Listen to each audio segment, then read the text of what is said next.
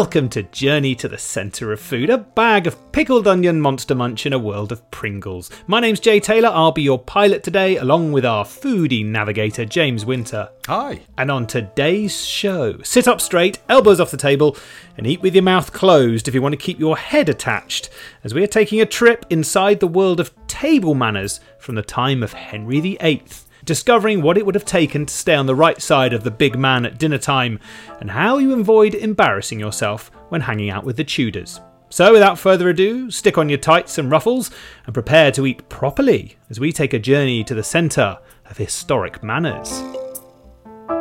Hello James, how are your table manners, sir? Oh, I think I'm going to be very nervous through this episode. I'm going to find out I'm terribly uncouth and wouldn't have survived at the dinner table of anybody, let alone kings and queens. You've eaten at the finest of fine dining tables around the world. Generally on a side corner.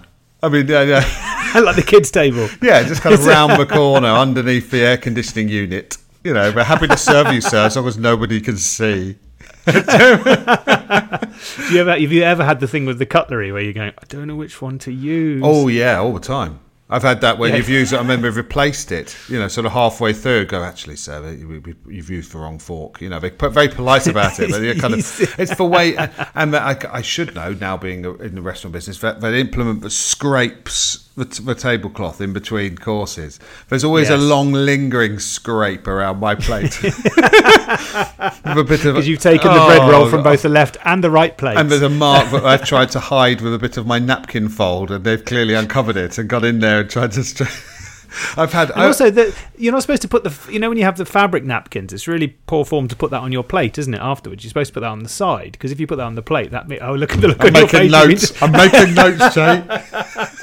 Well, I think the idea is some poor waiter's going to have to then take it off the leftovers of your plate. We're not in Possibly. Nando's. I just assume that everything I can do is probably sort of badly thought out, and they're going to tidy it up afterwards. We can cope with anything you could do, sir. But there are some rules which we whatever. Have you not? I don't like it when there's endless cutlery faff. No. It does tire me out sometimes when feels like every 5 minutes someone's taking a knife and replacing it with a different knife, and I'm just, come on, it's all fine. I'm all right.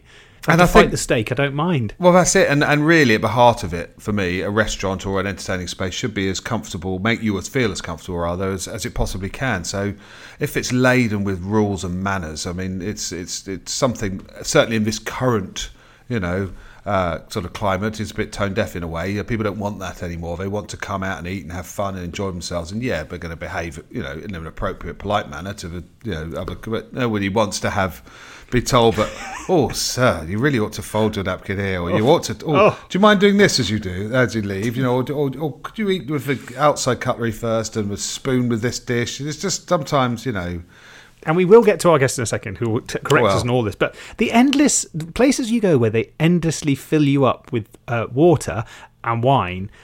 Oh my God! Because I tend to just drink. If there's something next to me, I'll just keep drinking it, and they just keep filling it up. Especially the water one. That's because you're paying for it, Jay. Come on.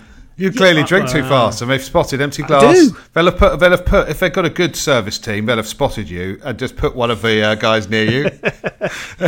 I'm their dream. I drink really quickly, and I have to end up after a while putting something on the top of my glass to stop them filling it up. I'm like, stop it! Because by the time the starter arrives, I'm hanging off the side of the table. So I know what you mean. Though sometimes we were actually, interestingly, we're working on a concept with Heston, actually, which is this idea of an interrupted, uninterrupted service, trying to find a balance between how you get people who sometimes want to be interrupted, sometimes they want to hear more about the stories you're trying to tell, or the wine or the food or whatever, but other times they're having a really good conversation with their companion or business partner or whatever, and they just think, actually, just bring the food. We're eating, but we're not really engaging with the concept, and it's how as a front of house team, to manage that. Obviously, they're very highly trained and skillful anyway at reading, guest environments, but really we're trying to develop a kind of serviceware mechanism to give the team, some indication that you want to be left alone for a bit, or you'd actually like to hear a bit more about what we do, So that's a cool idea. Then you feel it's more personalised, isn't it? Well, absolutely. At the end, it's always going to be about,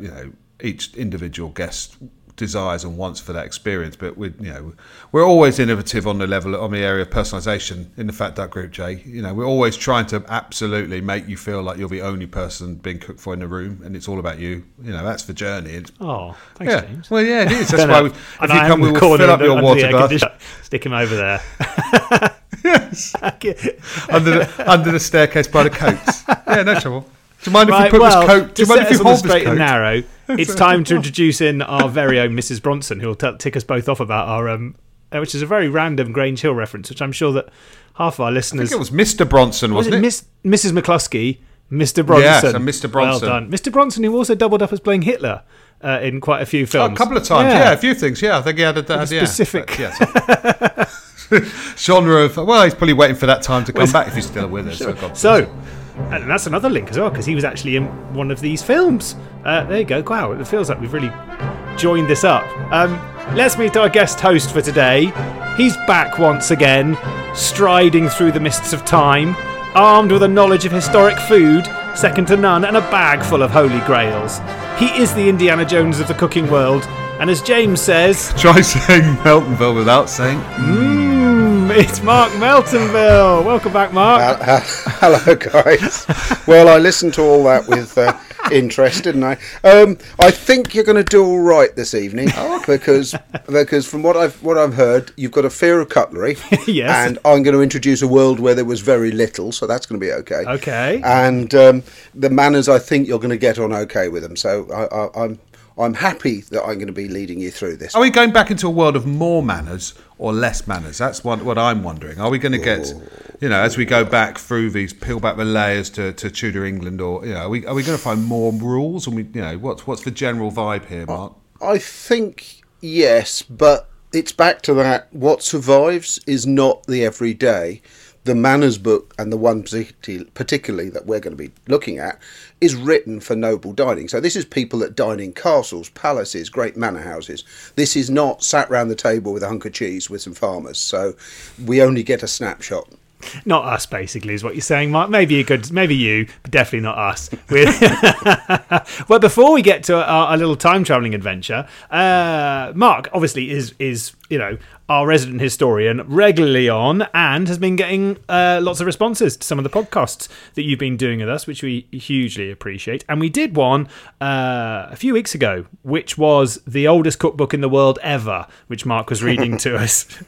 Slightly mistitled, but it was a very, very, very old cookbook. And Mark stepped us through it, and it was absolutely delightful hearing all the various different recipes from back then. But one of our long-term listeners who's always in touch has got back with a question. Christine Laurie's got in touch. Hello, Christine, who for ages I've been calling Leo because that's her handle on Instagram, and then I found it's Christine. So Christine, I'm sorry for misnaming you this whole time, but it was confusing. But she says, "Dear Jay and James and Mark, I saw the description of the latest episode, and started bouncing up and down in the armchair. The timing was extraordinary.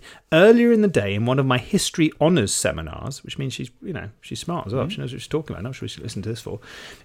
We had to take in a book that had been particularly influential to our love of history. I took in The Form of Curie.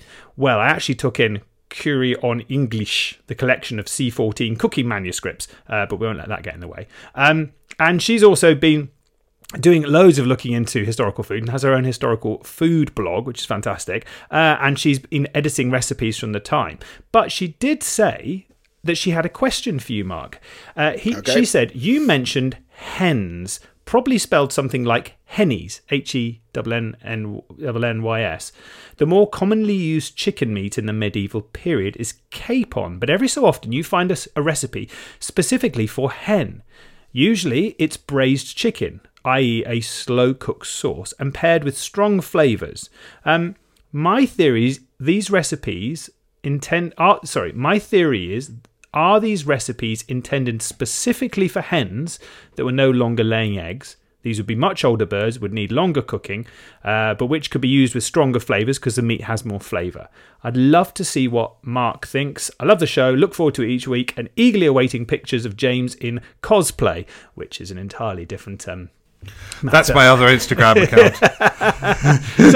So Mark, this question about hens and hennies, I don't understand. What's going on? Let's do the media absolute panic answer. Yes. Thank you for coming It's on, more Mark. complicated We'll see you than next week. Yeah, no, she's basically got there. Hen, which can be spelt however you like, so it just however many N's and E's you want to put into the word hen, does refer to the female bird. They are using them for egg laying, so when you see hen turn up in a recipe, it usually is an old layer and therefore wants cooking down. Capons are used an awful lot because you don't need the little boy chicks, so there's lots of those about. They are caponized just after they're born, which means a pair of scissors or pliers to stop them being boys, and then they become capons. Right. Cool. There's looks of shock on the screens here. This is taking a wildly different turn. We do not caponize in Britain anymore. But we do import capons. But it's another part of farming. It's part of husbandry. What do you want to do with all the little boy chicks, which are of no use? You only need 1 or 2 cockerels. They're not going to lay many good eggs. So what we tend to do is dispose of them young, which is another way of getting rid of them. They used to caponize them, otherwise they'd fight if you don't castrate them. And you end up with this fat, juicy meat at the end of the year. So most of the chicken eaten was either capon or older hens. What you don't see very often is roasted chicken. Roasted chicken, like the roasted meat that we talked about, is a real luxury and doesn't really turn up very often unless you're trying to spoil your guests.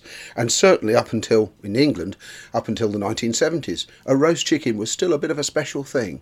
It was an Easter or birthday. Why is that? Because it was so special? Because there wasn't the world of cheap chicken, which is what was developed just after that, and specifically a chicken that was developed in America called the Cobb 500 that grows so fast. So capons are much smaller, were they?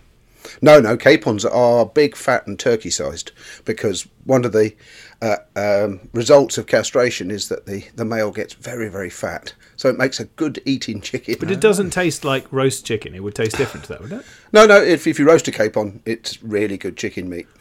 It's just they didn't tend to roast because it's an expensive way of cooking. Oh, wow. Okay, so this is really quite a recent thing that we've done that, or for only the wealthy? The roast chicken is, and the availability of very fast-grown cheap chicken is a phenomenon of the last 35, 40 years. And prior to that, there is nothing. And if you talk to people's parents or grandparents, they'll say, "Oh yeah, we didn't have chicken very much. We had pork chops, we had sausages, we had fish." Nowadays, chicken is just everywhere because of the development of not very good chicken, I'm afraid. I think we should eat less good chicken rather than lots of bad. Yeah. So capons would be older too, would they? Generally, they don't. No, they're usually a season. But they grow but they don't grow as quickly as this American. No, they don't. They just grow at the same rate. Because capons now are seen as quite a kind of celebratory bird. I mean, you would often have a capon specifically at Christmas or Easter time now, as opposed to because it's so big. Right. So just the size is Thank you, Christine.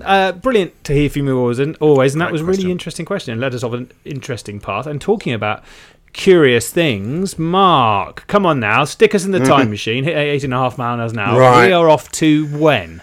Right, we talked about manners as an idea for one of these shows, and I realised that it's an absolutely massive subject, and so we better test the water and see if people are interested without just going for it. In fact, I think I've got more manners earlier than I have any recipe books. We were talking a few weeks ago about the oldest cookbook in English, which is the 1390s. Well, I've got manners going back into the 1200s and probably into the 800s as well, so they seem to turn up first. How are you seeing these? Well, one of them, the 1215 one is a translation of an Italian poem, and the earliest one I've got at the moment is in the Apocrypha of the Bible. The Apocrypha is the books which were left out of the big Bible but are considered pretty good. And in the Apocrypha is a book called Ecclesiasticus, and if we look at Ecclesiasticus 32, which is the verse, it's called if you be master at a feast, and it teaches you how to be a good host. So that's table manners, how to treat your guests well and how to look after them with good food and music. So this idea of us being human beings, I think this is where it comes from. We are human beings, we are not animals. Yeah. Animals eat on the ground at the trough. They gnaw on bones. We'll come to that in a minute. They are animals. We are not. Whether you're religious or not, we're supposedly something special. Right through the Middle Ages, we are made in God's image. We are God's creature, and therefore we have to behave differently. And that's why you seem to get manners books right from the start as how you should behave. And the manners book we're going to look at today is from the time of Henry VIII, but it was written in Rotterdam, in what will be Holland, by a rather famous chap. A lot of people have heard of Erasmus. Yeah, why have I heard of him? No. Well, he was a very, very influential religious philosopher. We're not going into all of his other books, but he was one of those philosophical thinkers at the time of the Reformation, when Europe's changing, the church is changing. He was a bit of a liberal thinker. He had all sorts of ideas, and his books of philosophy have come down to us. So he's very much studied. But one of his books, not as much studied, is Erasmus's De Civitate. I always say it wrong, so you can write it and tell me how I should have said that. It translates into English as, or they translate it into English, as A Little Book of Good Manners for Children. That's how it's published first in Britain. And it's published in 1532. De Civitate it means more like civilization. Why is he writing this? Or civility. What on the side? Between... Well, there's obviously a market for it, because there's a growing middle class who are buying books. It's all of these things are new. This is like the internet being new. You know, they weren't able to get a book 50 years earlier. It's like not being able to Google. This is like a MySpace. Yes, we've got a book. What should we put in it? I don't know. How to teach your kids. Well, that'd be a good one. That'll sell, because our kids are going to grow up and be better than us, and they're going to end up dining in polite society, and we want them to know how to behave. And there are loads of books like this. Another famous one is called the Babby's Book, which just means children again. And that's got everything from getting dressed in the morning to how to put your clothes on to combing your hair and going for a wash. All these things are being detailed, probably because there is a market amongst the growing middle classes and upper classes for information about how to behave, and not everything that you were talking about, not get it wrong. But I presume, in my ignorance, that table manners will not have changed very much, because there's the act of eating and dining feels like it hasn't changed drastically. So is it not just the same? Like, don't make a mess on your shirt and try not to eat your mouthful? Basically, but you're ruining the next 10 minutes if it's just the same, aren't you? Yeah, this is a terrible preview, isn't it? You can tune out now. Is there anything changed, Mark? No. There's a lot similar and there's a lot different. And part of that is, first, we're going to have to explain how you dine. So you were saying, let's go and eat with Henry VIII. He's sat at the end of his great hall. He's got all of his bowls and cutlery around him. You're sat further down the hall. If you imagine a big horseshoe of tables, he's up the top end, like a wedding. He's on the top table. It's physically separate. And then there are two great long arms of tables making up the rest of the horseshoe. And everybody's sitting along there. And they're sitting in order. Someone's done the place settings. Oh, that's great. So the farther the away you are... Oh, yes. I'm right down the far end. Last seat on the last table, and if you're placed there, you know it. You think, okay, I've got a long way to go in life. I've got to work my way all the way up there. Well, not only we sat down there in these great long tables on benches, but we're sat in groups of 4. Now, you can't quite see it until you look at the table, because it's all one great long table. But if you look, the jugs of drink, the bowls of food, the little place, are in little 4s. They're referred to as a mess. We still use the word mess hall, officer's mess. It's to do with dining. So our 4, right at the furthest end, we're going to have to find one more friend to go with us. We're the lowest mess. And if we look at the food as it goes up the hall, maybe we've got 3 or 4 dishes to choose from, because this is all going to be like a buffet. So you've got to think, we're going to sit down to a buffet and serve ourselves. So there's no worry about these dining staff moving a napkin, James, or doing anything to annoy you with another knife. It's just you. You're going to sit there and serve yourself from a buffet. And we look down and we think, oh, this is pretty good. You know, we've got 4 or 5 dishes to choose from. Then we look up at the next mess and think, hang on, they've got 6. Oh no, they're doing that, are they? And we've got a hen and they've got capon. And then the next one's got 7 dishes. By the time you get to the king, a couple of the meals for Henry VIII, they describe him sitting down to a buffet of 27 dishes to choose from. And you can't help yourself from someone else's part. No, you stay within your mess. Oh, yeah. You see, you've already got trying to Now- trouble James because you just reached over. Yeah, and you- taken I all would of have the reached over pudding. to have a bit. Yeah, exactly. I'll have a bit of that, No. please. So what does Erasmus tell us about what we've got to do? Well, large parts of it, as you said, are going to be fairly obvious because they're good manners. He reminds us to wash our hands before we sit Fair down. enough. Now, Good if you're on the top table, a bowl of water will come round, like a finger bowl, but a big one, and you get to wash your hands there. Us lot, no, we go to a bowl in the corner on a table, wash the hands, wipe it on a towel before you go and sit down. Lots of books mention that. Erasmus is the only one who suggests it'd be quite good to put some little cocktail sticks there as well. You can clean under your nails. Oh, Because fancy. you're going to be eating with your you're going to be eating with your hands, and so why shouldn't your hands be clean? I don't like eating with my hands. Oh, yeah, I'm afraid you haven't got Has any the fork choice. been invented yet? The fork's there, but it's for service only. So any forks down the middle of the table are for serving meat or sweet things, but not for dining with. They're not. And there's no And I guess knives were knife is yours. left at the front No, door. no, You're allowed a no, knife you've got in to have the a room, knife. right? You can't Okay. cut your food up otherwise. So your knife is Yeah. on your belt. So as we sit down, we've washed our hands, cleaned our fingers, and then we pull a little knife from your belt, put that next to the only piece of cutlery that's provided, one spoon. And there's a tiny little plate there, referred to as a trencher. A lot of people have heard of trenchers. It comes from the French to mean a slice, a tranche. And for a very brief period, it was a slice of bread. But it doesn't last like that very long. How small is this plate then? Average. saucer? You're going to hit me with, what's that in metric again? About 7 inches across, tiny, like a saucer. Only the size of Is a that the saucer. things they give you when you go to one of those all-you-can-eat buffets? Yes, and they that's don't the want you to one. eat Yeah, all you well, can they're eat? doing exactly the same. But this is all because of the manners. That is not your meal. Your meal is in that buffet in the middle. And everything you want will be taken from the buffet to the trencher and then to your mouth. It's part of the etiquette. You don't just grab a chicken leg like they do in the films. That's disgusting, that is.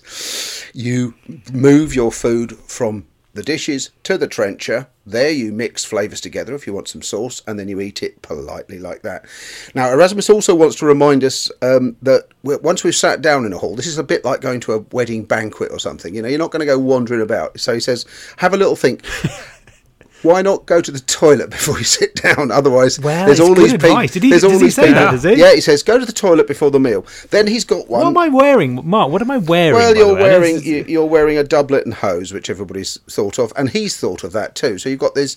They're a bit like tights: a tight jacket, a coat, a hat, because you're still wearing hats indoors. And he also says, wash your hands, go to the toilet. He says, oh, here's one. I would undo your belt a couple of notches before you sit down. That way you don't have to sort of stand up and go, excuse me, lads, got to undo this. So get that done early on. He's met us, Yes, which is good. He knows And then, as well. of course, he goes straight in with one that everybody knows, which he says, and when you do sit down, don't put your elbows on the table.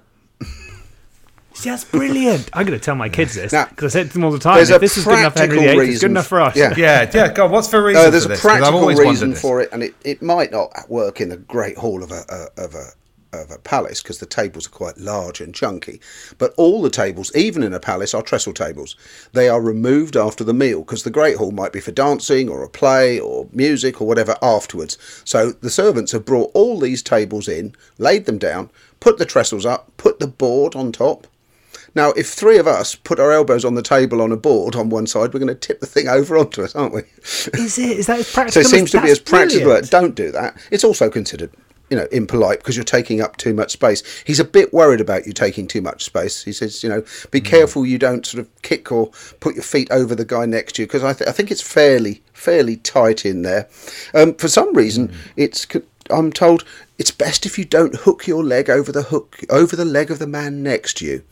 I have no idea why you want to. Are we on a bench? Yes, you're on a bench. This one is, you're You're on talking a bench. so we're not No, individual so chairs. you've got a so- shared table and you've got shared benches. So he's trying to make sure you occupy your space and keep to it and don't. I don't like a bench, especially if you want to get out, because I don't know how long these benches This is are. why When you've been to the a toilet and you've undone your belt. That's what he's telling you. You Yeah, can't but they're going to go keep anywhere. filling my cup up, aren't they? What about drink? Is someone filling my wine glass No, up? 'Cause that's you. That's the problem for That's me. you. So you're okay Oh, now, fine. Jake, because there's Okay. there's jugs of beer and wine and water and so on the table, and that's up to you. He is a little bit worried about you, though, Jake, because he's got a thing. He says, "Do not be too eager at your drink. Whatever Yeah, you do, you see. don't reach for the drink. It says if one of you just reaches for the wine and pours a pint and then drinks it and has another one before they've eaten anything, he's thinking that's not going to go down too well. So very good idea to pour some drink and then take something to eat, then have a drink. Don't be seen to be sort of guzzling or, as he says, too eager for drink, because they'll think ill of you. Now, there's a lot that goes on about how to behave during the grace, because, of course, this is a time when everybody is going to be saying grace. So once we've settled ourselves down, we all have to stand straight back up again for grace. And he goes on quite a lot about how you don't look around the room and mess about and just be polite. It's always a nightmare, though, isn't it? Anywhere you do that, you're always worried so about. It's like a minute's silence. Just shout by accident. Yeah, just sort of sit, just stand there and look down and do your bit. And then once you sit down, remove your hat if you're instructed to, but otherwise leave it on. So that's up to you, up to whoever's with you. Now, in any one, I wonder where I'd put it as well. If I'm wearing a particularly grand hat, which I have no idea. I'm thinking just under your bench. Yeah, you can put it under the bench. Yeah. So. In any mess, there's one person that outranks the others always. So even in your four, there's the one who's about to move up to the next one. And James, it's James. It's James this one. He's moving up from the Bees of Hope division up to the fourth division. And one of the ways we're looking down on the Rumbelows Cup. Yeah. One of the things he's going to do that helps ingratiate you and move it is that you can pass up. So if we've got something, James has a quick look at the table and thinks, you know what, I don't want to sit with these guys for much longer.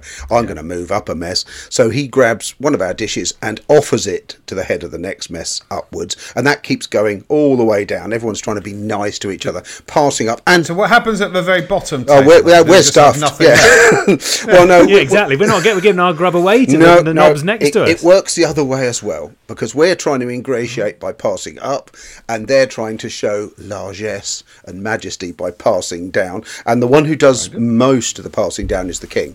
So we were talking about this 27 dishes, so he has a quick look down there and thinks, oh, the beef looks nice, I'm going to give the dish of almonds to the Duke of somewhere. The otters. Yeah, I'll just pass. So these things get passed up and down as you go. He's a little worried about. Is he talking to us? Is he holding court, or is he just chatting with the people next to him like at a wedding? Usually, the king's on his own. He hasn't got anybody else there. He's sat on a table on his own, possibly with the Queen. Very, very few people. And I guess he would be quite a fair distance away. I mean, we think it's the king. It's only the crown that gives it away to us. We're so far away. So it's not like he's not going to stroll up and tap you on the shoulder, Jay, and go, "Hey, would you like these peas? I just couldn't eat anymore." We've come in through a door at one end of the hall, and he comes in through his own door at the top by the table. It's all part of that. And if he's got important guests dining with him, if it is a table full of 12, so they'll all come in through that door, not your door. So I'm only impressing the table next to us. Really, they're the only ones who really care. Well, you only need to move one bit at a time. That's all you got to do. Yeah, but what if you're the person at the bottom who's threatened moving down? Someone must know that they're looking around going, "Oh, God, I'm the last." Yeah, I've got nowhere to fall. Is what you think. Yeah. Someone just comes and taps you on the shoulder and says, "You've got to go."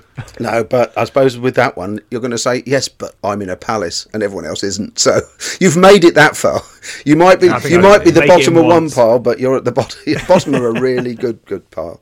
Now, once it comes to helping yourself, because as I said, you are to use your knife to cut anything that needs cutting up. So you reach forward and cut a piece of chicken or beef off a piece and put it onto your little trencher.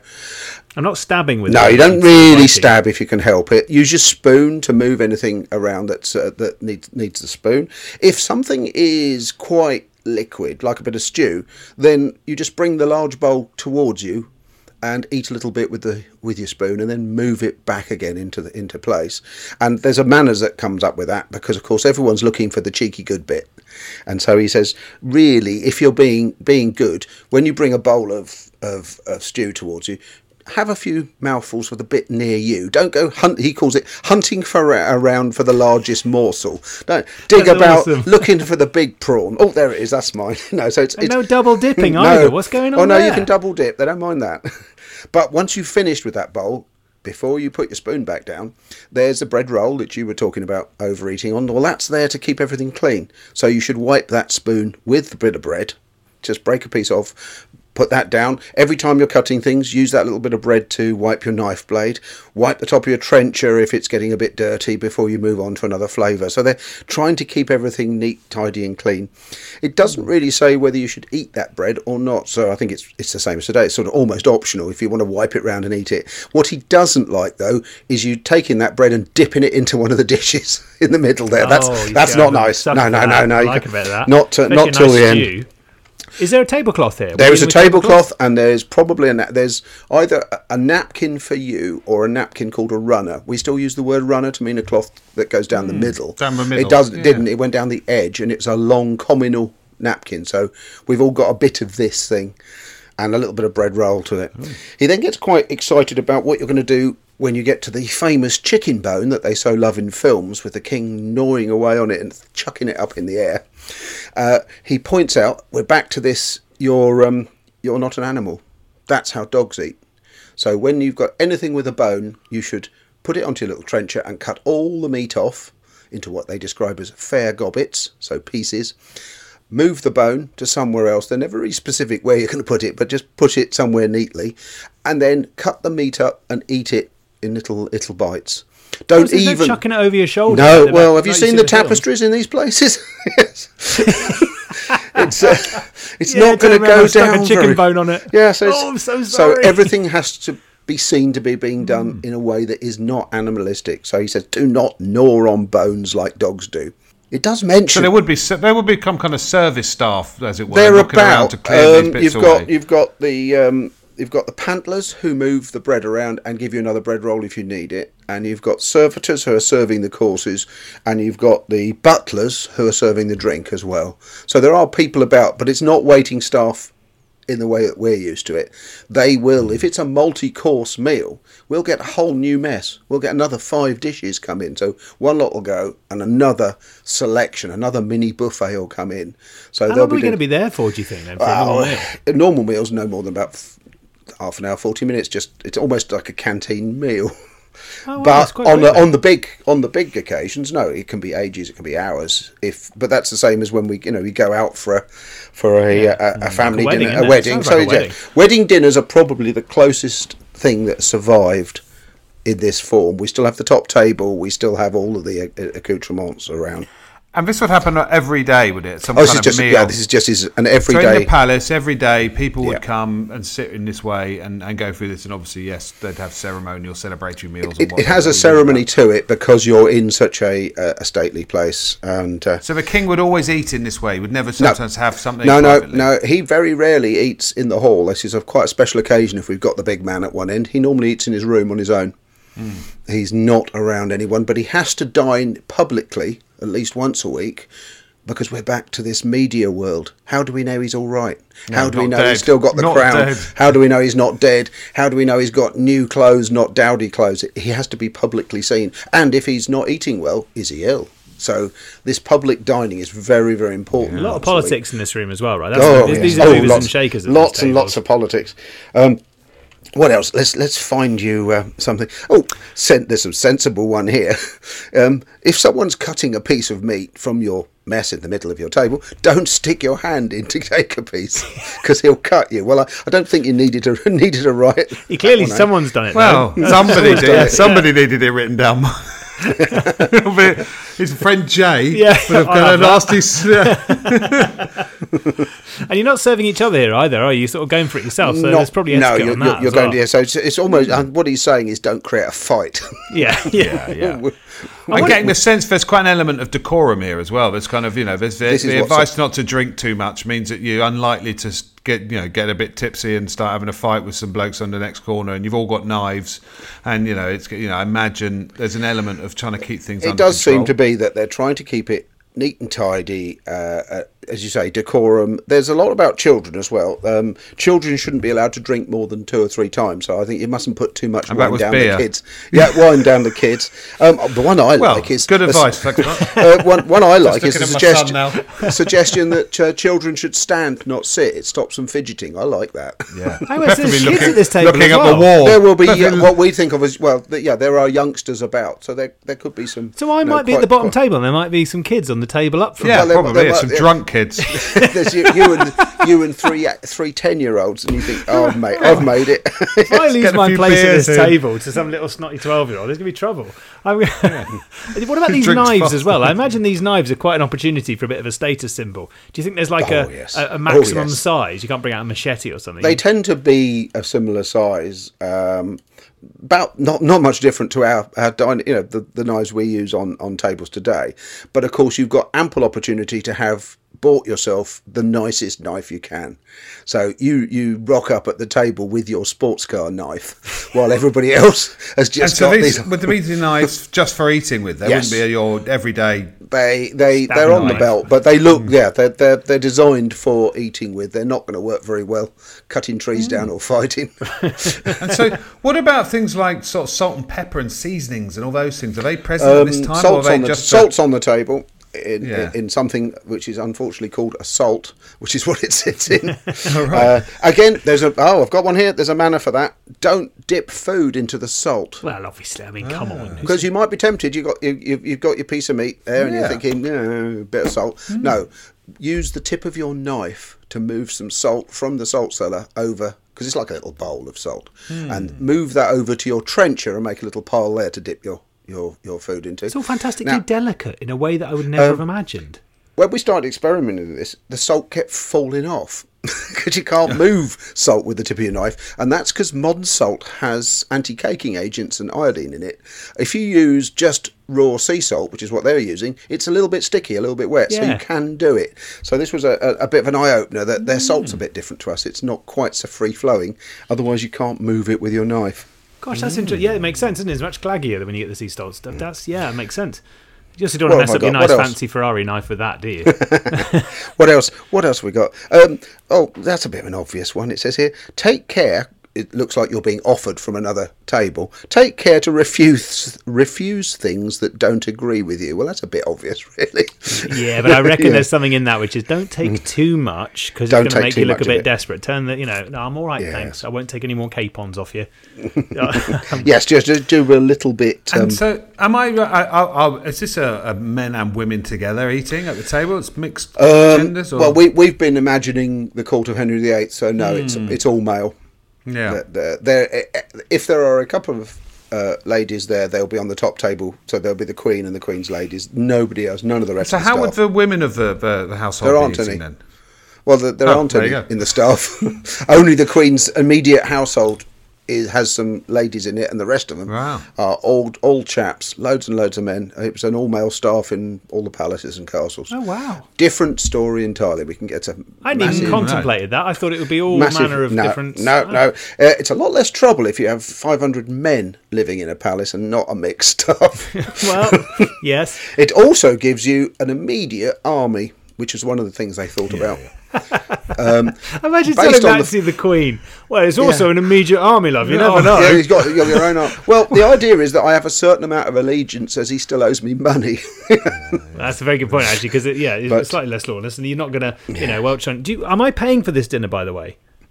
Only in your life. Right. No, it's part of something called bouche of court, but the mouth of court. If you're at a certain level, that you've got a job within the royal household, the king provides you with your food, your meat and drink, as they say, and lodgings. So you're back to this. You might be on the final table, but you've really made it because you don't have to spend your wages. You're getting board and lodging every day, so your little bag of money can just grow and grow until you leave the royal household. So It would was I have seen been as a very staying good job. in Hampton Court? Was there enough space Yes, for people yeah, there? or whichever palace they move around. They don't stay anywhere long. But yeah, you're being given. I'm overselling your lodgings, which is probably a small mattress in the corner somewhere. I'll take it. Of a room, but it's good. It's all good. Yeah, it's still fancy, like you said. You're still showing off to your mates, by the way. You know the castle? That's my house. Yeah, that's where I live. Here's another one. We often get asked about the throwing of bones everywhere, and of course the dogs that are always in films. Yeah, There's always eating the bones you huge, throw over great your dogs. shoulders. Well, yeah, they don't like dogs in the dining hall very much. Now, you can't tell the king not to have his couple of hunting hounds there because he loves them, but they generally don't appear in the hall. There's a problem with this when people are researching things because it says don't touch any dog in the hall. and yet you've just read something that says, well, they don't really like them in there. Now, we have to look for some slang here. It sometimes says don't touch. It often says don't claw at your dogs. They are saying, gentlemen, keep your hands out your trousers while you're eating. That is fabulous. It's another of his little manners. Yeah, chaps will want to adjust themselves, and please don't. Well, he does tell them to undo their belts at the beginning. Yeah, he's set it all up for you, but he's saying, no, He's just such a resist tease, this Erasmus. He knows his audience, though. He's like, right, Yes, you lot, yes, don't just drink too resist much. that. And don't Yes. mess around leave down there. Leave the dog alone, he's saying. Yeah, keep your fingers out of the food and your trousers. Yeah. Don't drink a lot. Elbows off the table. Table. table. And please don't shift your buttocks left and right when passing wind. Is that what he Just sit says? still. Yeah, that's But he doesn't say don't pass wind. He just says don't. I think, don't sort of You can't bounce do that. around making a thing of it. So he's got your best interest at heart. And I think my favourite one, and this comes full circle, is for James saying, he hates it when you've got somebody whose manner sort of suggests you've done wrong or you shouldn't have used that knife. He finishes his entire book, and there are a couple of hundred different things that he says you shouldn't do, but his final one is the worst manners of all are pointing out bad manners in others. Oh, very nice. So don't say, if someone hasn't quite learnt it all, take them aside later, but don't make a fool out of them. This is Just lovely, leave it. because I think we'd have done all right at this table. I think so. I think we're going to be fine as long as we remember not to cut each other, throw everything everywhere. Double dip. And I think, Double dip. but I think we'll be spending quite a lot of time with Erasmus after dinner. Yes. Well, he only spends a very, very brief time in Britain. Sadly, he teaches at Oxford for a little while, and he's gone back to Holland by now to teach everybody about theology. So I think he's given up on tables. And is there any evidence of these sort of manners spreading? I mean, obviously, there's a book. He's written a book with the intention of instructing people, but is there evidence that people followed these manners? There was evidence this is how people ate, or we'll never know. They are very, very similar. They are similar in every language, as if they're just copying each other about almost word for word about what you can and shouldn't do. One of the arguments is you only write down rules when people are breaking them. So is this because people aren't doing this? Are half of them made up to sell to mums worried about how their children are going to behave when they go to court? And when you get there, none of it's anything like this. They just get on with it themselves. We can't tell. If we eventually move on to Victorian etiquette books, that it's all of that of how you should behave is not necessarily how people did. We can only guess. And when you just obviously we'll get to Victorians another time, but did people build on the principles of the previous generation, as it were? They said these are the rules, and we're going to add a few more. Very much so. They seem to, and in some cases, because book printing is expensive, they just print the old ones wholesale. And one of the most obvious ones of those is, we mentioned earlier, this bread trencher, this bread plate, which has a very brief flourish at the end of Middle Ages. No one ever uses them again. They are still talking about how to lay and use those in cookery books 200 years later, because it fills the book up. Wow. It's cheap. That's great, isn't it? Just print, rinse and repeat. Yeah, just print that one down, and no one knows. It fills the last 13 pages. So there's a lot of repetition. I'd like to make a proposal here, chaps, that in our dream dinner party, the sequence that never dies, I think we should allow Erasmus in. Because, we could do with him there to make sure that no one embarrasses himself. Because we've got an eclectic mix coming along to this. So if we get him along, he can make sure that we all get on well. I think he seems like a bit of a dude. I'm quite impressed with him. And this book would be really useful. Stand up at the start, though. He's going to spend half an hour reading these 150 rules out. Oh, was he? I don't know. I'm worried. I've no idea. Perhaps he was a really cool guy. I don't know. I was going to say, what do we know about him as a person? Is he just not my field? I'm going to have to say. Right. There are undoubtedly people who studied his life and his theological works in detail. Actually, might be a bit of a buzzkill, don't you think? Actually, I'm going to take him off the list. We don't want some guy obsessed with I get the feeling he didn't go out for dinner much. Maybe not. He wasn't invited, was he? I mean, I was like, oh, God, don't get the manners guy along. Maybe not. Okay. Perhaps we'll leave it. Well, he can come into the second meal. We'll get him. Yeah, he can have his own meal. He's off the first list. He can be at the bottom table. How do you like it, Erasmus? Mark, that was fantastic. Thank you. And I think that we would I think we'd do all right at Henry VIII's table, but I think our chances of moving up, possibly with the exception of James, are pretty limited. I think James will slowly be distantly moving up. We'll be looking up. James, that looks nice. Can you... James? No. James? Who are you? James? Sorry, no. Sorry, no. I'm looking the other way now. I'm looking. Yeah, he's looking up. He's looking up. But what's reassuring is that there's a lot of common sense in all of these manners. Which we all feel, which has obviously been bred into us over generation of rules and trying to and it's really, I feel, that kind of. I suppose it's to Mark's point, to try and stop a rabble forming at the table so that the food is enjoyed, the respect for the food that we're receiving is enjoyed, and everyone kind of has a good time. So it feels all right to me. It seems to be exactly that's it. He talks all the way about not making fun of others, don't bring arguments to the table. It's everything you said at the start, that the best dining experience should be one you're going to enjoy, not suffer from, and that's what they're trying to do. When we get one of our live events, I think we need to pick which era of table manners we're going to adhere to before that, and everyone has to totally adhere along with that. But Mark, what a delight! Thank you ever so much. You never cease to amaze and delight on these things, and that was really fantastic. I thoroughly enjoyed that little step into manners, and like you said, a massive subject. So if people do like this, let us know, and we will step into other eras of manners, just in case you tend to time travel to another period. You're going to need to know how to be armed. If they've ever kind of picked up a kind of strange food rule that they have either been made to adhere to at home, or their parents did, or they do, or just something, and we'll just see if it tallies with anything that Mark's heard of, or I'd be really interested. So do send in your send in all your weird table manners you've encountered. But for this week, Mark, thank you ever so much. Really appreciate it. James, we'll speak to you next week. Absolutely. See you soon.